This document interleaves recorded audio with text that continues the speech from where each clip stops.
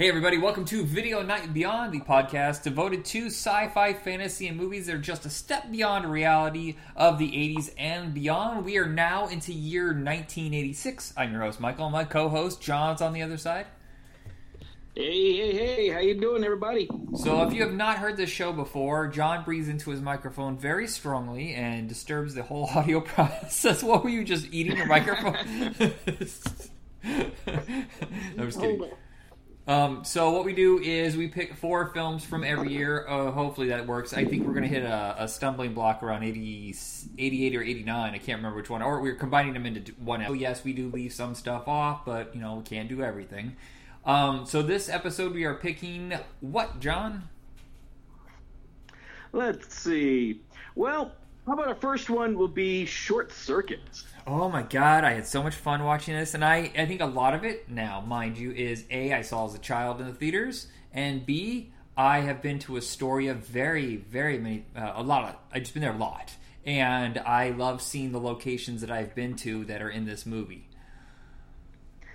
Well, that's the thing, is I definitely saw this when I was a kid too, and I loved the film when I was young, and yeah, when I saw the house near the bridge, I just sat there and went, wait a minute, I think I've been on that bridge, because my folks now kind of live up in that area. Do they so now? I had to go and check, and then I'm like, I've been on that bridge. Wow. Yeah, it's that bridge is horrifying. But there's another small little piece where they're driving off of the cliff, and she tells them, no repair, no return, or whatever she says. And they hit the brakes suddenly. I've walked on that many times. That's the little piece of land that goes out to the boats if you have a private little boat. No one needs to know Yeah, this. I never get to see that area. No. But this is a movie where we were going to go see Police Academy 3, and I talked my parents into seeing Short Circuit instead. And I find it strange now that we had Steve Guttenberg movies competing against each other. Well, it's because at the time Steve Guttenberg was a star. Yeah, the star. He was in everything for a few years there. It was amazing. Now, I will have to break your heart a little bit. In watching this, I did not have a good time. No? This movie is boring. Oh. And here's the thing. There is some amazing stuff about this movie. Like the Johnny Five puppet is phenomenal. Isn't it? I was blown away about how good it is. It is so interesting, like as a character, it has so much personality. The guy doing the voice acting is phenomenal. I have nothing to complain about in regards to that. But for an hour and a half to about an hour and 40-ish, this movie just kind of drags its feet the entire time and is built on a premise based around the idea that they think these robots are going to be worthwhile combat, effective things. And they're the shittiest fucking robots ever.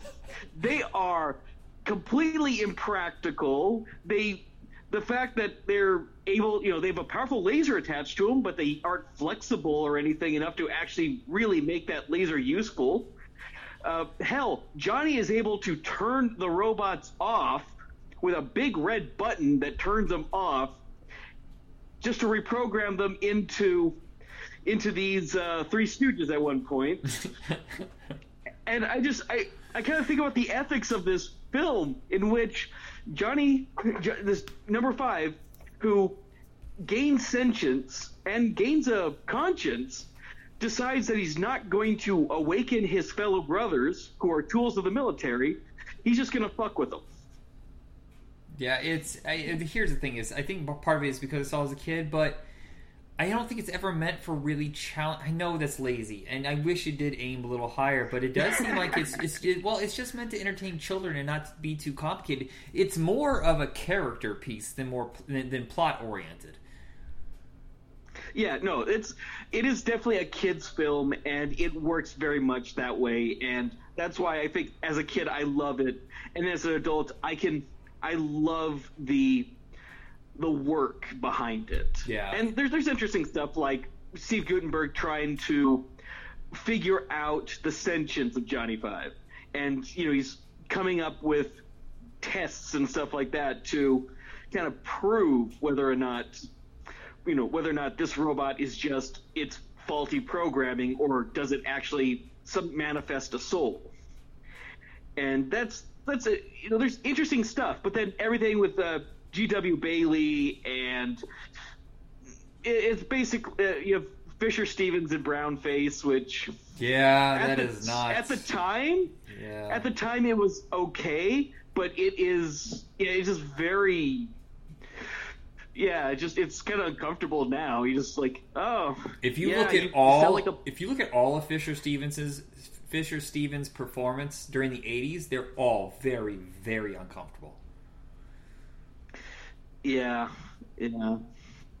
But again, it's still I don't hate this film. I'm not trying to like knock this film down. But yeah, it's just I found it had serious pacing problems, and just it wasn't as interesting or even as fun as it was when I was a kid. And it being that way, it was more interesting to see kind of, like I said, the ethical and the philosophical ideas that they kind of want to address, but never get to that point because, again, like you said, it's intended for kids. It's not Pixar. Right. And we'll see this, though. John Badham, this is kind of, I think, the end run of him as a serious filmmaker, because if you look at everything before this, of course, his big breakout moment was Saturday Night Fever, but he had done like Blue Thunder, War Games. All were, big audience kind of friendly movies. Not really for kids, but I mean, they were able to get a wide audience for these big ideas. And they never dumbed them down. This one, it does seem like it's too simplified. And then after this, it's kind of generic all the way through, except maybe Nick of Time with Johnny Depp. But, he does like Stakeout, Bird on a Wire, the remake of La Femme Nikita and stuff like that. So I think this is kind of the end run for Badham. Yeah, I can see that. Although I do like La Femme Nikita. I did like. Well, no, his like remake. Did you see? His remake. Right. Point of No Return. I can't think of the name of it. Thank you. Yeah, I did dig that one. Yeah, and I feel like Guttenberg is kind of rough. I feel like Guttenberg is only on set for probably a couple weeks. This is one of those, like, let's just shoot around him. But it's mostly Ali Sheedy and Johnny Five, and that must have taken a really long time because of the technical difficulties. And we're going to talk about other movies with lots of special effects in this one, and this is the only one where I'm completely fucking sold on the work that they put into Johnny Five. Yeah, it is definitely the best puppetry. Well, no. Yes and no. I will say it's maybe some of the better puppetry, but I think the next film we'll talk about has some phenomenal puppetry in it as well. Okay. Because the Johnny Five robot is designed to have stuff that can give it personality. Right. It's the E.T. rule. Little camera thing that. Yeah, the weird shaped head and the big expressive eyes. It's the E.T. rule that they'll repeat forever. Yeah, so I'll just jump right into it. The next one is Flight of the Navigator, which, I'll be honest, I'm kind of shocked that you had never seen, because, like, for me, this was the film of my childhood. Well, that and The Cat from Outer Space, but Flight of the Navigator is definitely one of the films I've seen the most. And for some reason, I always feel it's longer than it is. And then this time I watched it, but the last time I saw it, I was surprised at kind of how long it took to get to the spaceship. Yeah. Because it always felt like that was the largest piece of the film, the adventure in the ship, and it's halfway through the film where you finally get all the stuff with Paul Rubens as the ship's computer and all that stuff. Yeah, I've only ever seen maybe a few minutes of that part. I thought that was the whole movie, basically. And when I watched it this time, like I said, I've never seen this before, just bits and pieces. And I really enjoyed this. I do think once they start making the robot voice more Pee-wee-esque, I was like, I don't know if that's the decision I would make. But because he's kind of annoying. But I enjoyed everything. It's like a kid. What's the show? Are You Afraid of the Dark? Like a Twilight Zone version for kids. Because you spend the first half of the movie going, what is happening? What is going on? How did this kid get here? How does he not remember any of this? How is his brain linked up to the computer? How is it doing all the talking for him? Who is calling for him? I loved that part more than the actual, hey, I'm in the ship now and I'm exploring, which was fun, but not as good as the first half. But where I was going with the robot, the puppetry and stuff like that, you have Max, the computer that's ultimately it is completely voiced by Paul Rubens, but not doing a Pee-wee voice until he gets some of the kid's personality, which then, that's why he becomes an annoying child, is because the boy's an annoying child. He's better than most children at the time, because in the 80s, most child actors were fucking abysmal. Just theatrical, stagey acting. And he's actually kind of decent. I didn't realize that he's the same kid from Runaway with Tom Selleck from 2 episodes ago. I actually didn't even make that connection, honestly. But then again, I think a lot of that film kind of got blanked out in my head. But I was talking about the Max the puppet is also very expressive, but it has a lot less to work with because it's effectively an eye. And it's got a little bit of what could be thought of as a brow / mouth, but beyond that, it's a surprisingly, engaging puppet as well. Yeah, it's really good. All this stuff in the ship is. And I'm not necessarily talking about the creatures that they have collected, but just the ship itself, like the little seat and stuff. Yeah, well, whoever put in the production design made something so unusual, so interesting in its own inner workings, and it's CGI on the outside, and they picked a design that works really well for CGI because it looks fresh, clean, and almost, I don't want to say organic, but there's something like shell-like, like an organic shell, because it looks different than most spaceships. Yeah, because it's this kind of, like saying it's like a shell. Yeah, it's like almost a seashell shape until it turns into a Corvette and jets around. And it's not a great effect, but I mean, you're going like very early CG, long before they even, before the creatures from the Abyss and T2, obviously. Mm-hmm. But it somehow manages to look very interesting, and again, it's doing this shifting, this little morphing thing from one shape to another, and for the most part, it feels, still feels like it has some kind of weight to it and some sort of definition in the space that's around it. But it's what was it? There was one thing that, not just the puppets and all that. There was when it lowers its little staircase. Now that's the actual morphing effect is not that good, but when you have the physical staircase there, that looks amazing because it does look like these pieces are just floating in the air. Yeah, I don't know how they did it with maybe invisible wires and they put their weight on it.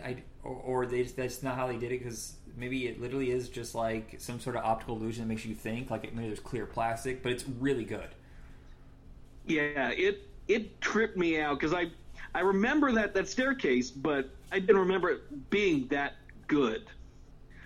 But yeah, this also a film, I think one of the people on Twitter brought this point up, and I agree 100%.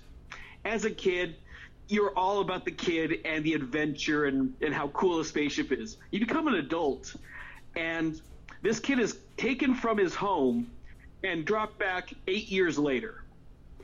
And you can't imagine, well, you can imagine being an adult, what it'd be like for the parents. Yeah. Because all of a sudden, their kid just disappears, and then 8 years later, he's back, and he looks exactly the same, and it's a mind fuck. Yeah, it's truly jarring for everybody involved. But yeah, they do make an importance of focusing on the parents for a while and their loss and their gain, but what they're gaining back is something that's so confusing to them. Yeah, and it's like he had like a little brother who, when he says like, what, he's like 7 years old, I think, and then no, it's 8 years, so he was like 9 years old, and then when our kid comes back, it's now a 17-year-old teenager who's like, "You're exactly as I remember you. I'm sorry I scared you in the woods." It's insane what's happening. Yeah, it's a really interesting movie. It's more complicated than most of the Disney stuff at the time, I would say. And it only did like 14 million, which is a shame. Yeah, it's definitely one of those ones that you kind of see where in the 80s with, like, you know, Black Hole. Well, I think that was 80. Black Hole, that the Black Cauldron, stuff that Disney was trying to do, and, you know, in some cases trying to be more mature, but not understanding how to do it at the time. Now, one that I think you hated, I'm pretty sure, was Howard the Duck. I loved this as a child. I've seen this so many times to the point where my uncle purposely erased it because he was sick and tired of me watching it. I understand now. This movie's not good. It's very, very difficult to get through. It's long as shit. I don't understand how it's so expensive because the special effects just... I'm sorry, a $15 million movie called Short Circuit had better puppetry and better special effects than Howard the Duck. It's just exhausting, and the jokes are not funny. You know what? This is a terrible, terrible movie. It's a piece of crap. I actually kind of enjoyed watching it. Oh, but like for the shits and giggles? I mean, I love some shitty movies. No, there's very little in this film that is genuinely good. Like, that's... Yet it does try things, which is to its benefit and to its detriment. And yes, there's nothing funny about the jokes. Oh, I'm sorry, no. There is one joke that's fun, where Jim Jeffries, as he gets possessed by this interdimensional evil thing, Howard and Leah Thompson stop at this diner, and Howard freaks out because they're serving him eggs, and, you know, those are baby chickens, so they're feeding him cooked babies, and, you know, all of a sudden a bar fight happens. Howard's getting his ass kicked, and Leah Thompson wants this, you know, interdimensional being to help him, and they took my eggs, and he doesn't want to help because he didn't get to have his eggs, and that genuinely made me smile. I thought the delivery was great. The fact that it's just such a little belligerent, childlike thing, that this creature that's supposed to, you know, I've come to destroy your world, and I am evil. I am like a god unto you. Is just so petty that he's not going to do anything because he didn't get breakfast. Yeah, he must have been tortured through the whole production. The special effects must have been brutal for him. Yeah, there's also, like, there's a scene where it's the only time I genuinely think the puppetry actually works for the character, and that's where you get Howard and Leah Thompson's character in her apartment for the first time, and he's pissed off because, you know, he's in this world that he doesn't get, surrounded by hairless apes, and she's kind of treating him, you know, like, I've never had a pet before. He's like, yeah, fuck you, you know, kind of being just pissed off, and he's, you know, starts talking about, you know, they start having a conversation about, you know, who was he, and, you know, I went to medical school, I was going to be a doctor, but I didn't want to do that. So, and it's the puppetry, the guy in the suit, the voice, and the guy doing the voice, all of that actually comes together and actually delivers a pretty good scene. Yeah, I will say that does times, work. Yeah, she's not great all the time in it, but, you know, you're having to, in this really terrible, you know, film, and, well, let's also say it's also worth watching just only because Leah Thompson is extremely hot, and there's a lot of stuff where she's wearing clothes that are very, or not wearing clothes that are very very nice Yes, for people who put that in the nicest way possible. I mean, the crimped hair. Come on, man. Come on. The crimped hair is fantastic. Although it's got Tim Robbins in one of his first roles, and he is worst things ever. And it's like, I get it. You'll have to start somewhere, but He cranks it up to the fucking sky. he is possibly one of the absolute worst, things I could have imagined him ever doing or being in or anything. It's unfucking believable that he ever acted after that film. Technically, it's unbelievable that anyone acted after this movie, too, but... Yeah, it's George Lucas's first real big egg.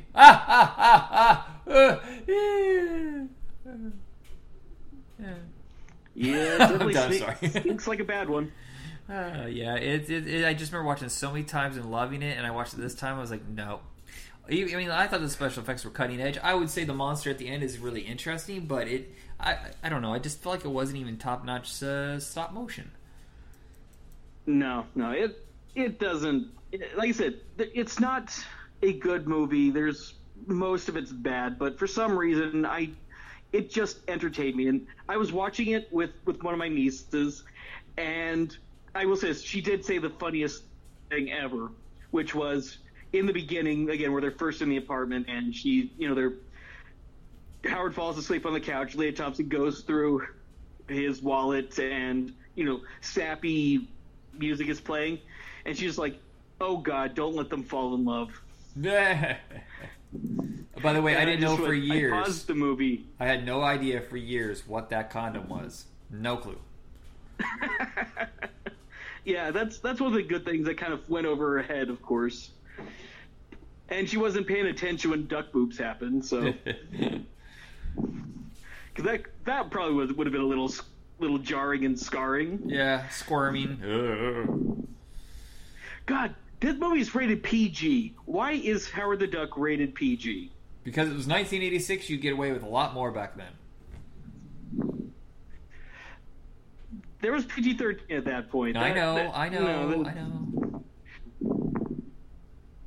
But how about we move on to what was definitely the best film of the lot?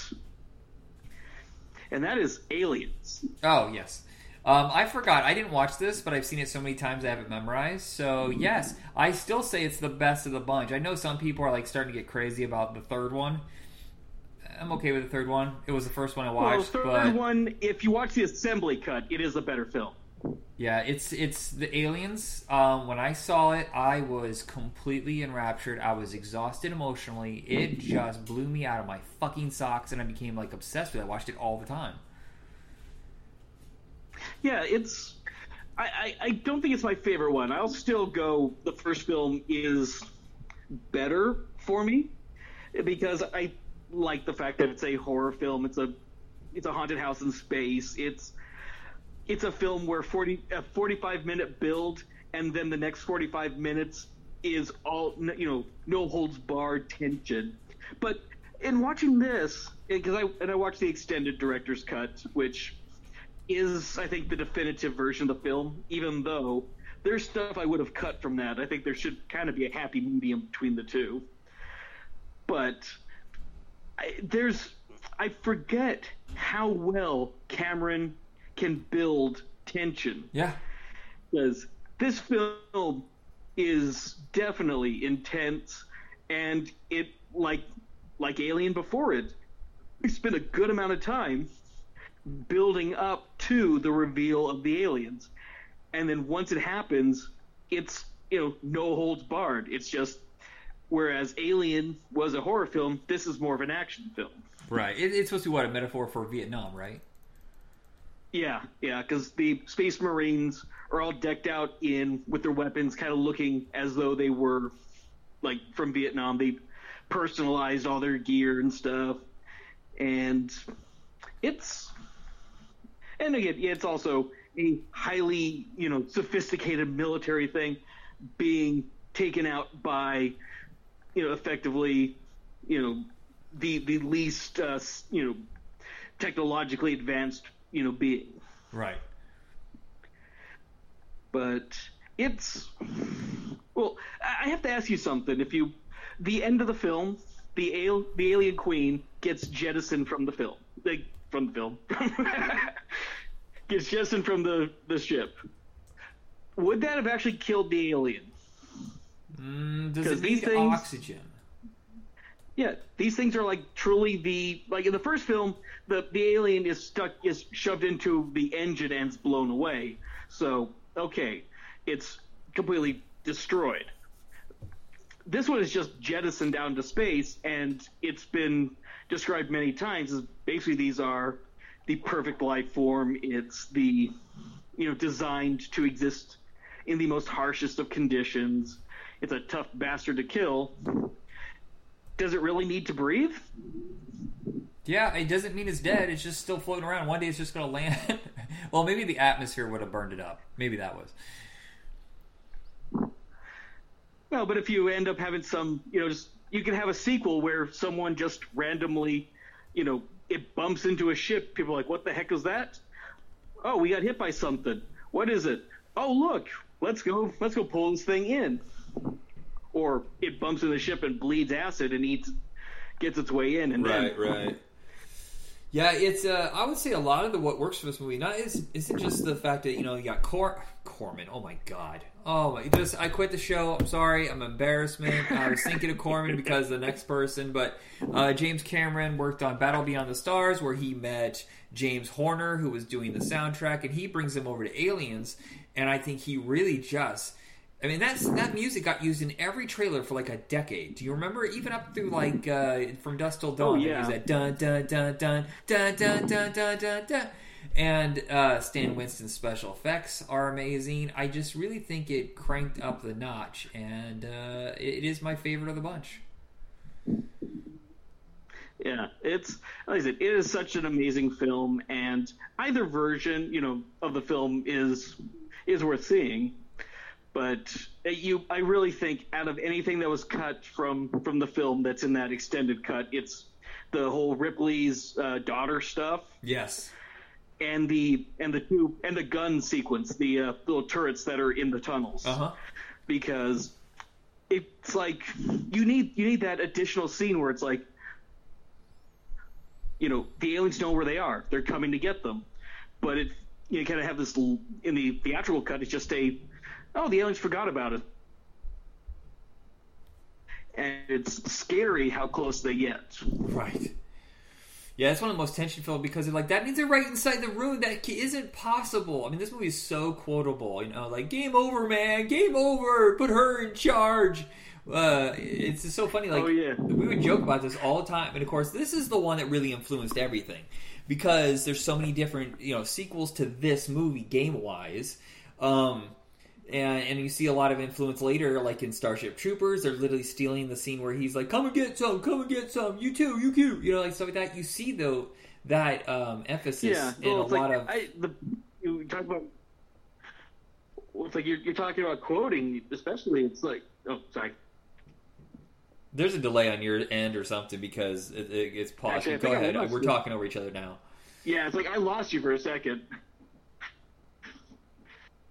Go ahead. It's fine. Go ahead. Uh-oh. Oh, no, it's right in the room. No. It's right outside the door. John, seal it off. You're back. You're back. No, the sound was just like the little reader, the little locator thing in Aliens. I love it. They're in the room. They mostly come out at night. Mostly. Yeah, it's such a fun movie. Paul Reiser, man, he eats shit in that movie and deserves every little bit of it. Damn you, Corbin! Oh, such the wormiest fuck ever. So much so that I was almost 100% certain that he was going to be one of the villains in what's it called? In Stranger Things season 2. Yeah. When they had him in it. Yeah, I can see that. I was thinking that too. Although, No, I don't want to go into a separate tangent. That would just be silly. Rein myself in. Yep. All right, what is our fourth and final film? That was our fourth and It was? Was it not? Hold on. Navigator. Oh, no, you're right. You're right. By the Navigator, Short Circuit, yeah. I'm going, wait a minute, was I supposed to see another film? Nope, I forgot. Sorry, everybody. Okay, so we'll be back soon with the 1987 episode. We're soon going to be lined up with almost every show. I'm trying to get everybody on the same year. That way I don't constantly have to keep going back. So we're right now on Hit Rewind, we're mostly in 1988. And with you able to do the episodes a lot faster than everybody else, we're able to catch up. Now I got this one guy who we do all the thrillers and horror movies with. We're still stuck in 1982, so I don't think we're ever going to catch up. Though I will say this, in the 90s, there's hardly any horror movies or thrillers worth talking about, so we're going to jump ahead pretty fast. What, you mean you're not going to talk about the greatest film of all time? The Wishmaster? Lawnmower Man? No, we did that on Trash Cinema. We did both Lawnmower Mans. I don't know. I think that still needs to be revisited. No. Every couple of months. No. Just now. No. Even not even the director's cut. No. All right, everybody. That is it for tonight. Have a good evening. And John, where can we check you out? I am on Twitter. Look me up. Musician. MYUZISHION. I'm also on Twitch, streaming games under the same name. Actually, I should for once just plug the Retro Rocket. It's at Retro Rocket Entertainment. Even though I changed the name a long time ago to Hit Rewind, I have no idea how to change my Twitter handle, so never mind. But you'll find everything there. We do daily polls, sometimes a little risque, but mostly it's about pop culture, and John likes to help me pick the topic for the day. So that is it for us, and this time I actually mean it. Have a good night. Have a good one.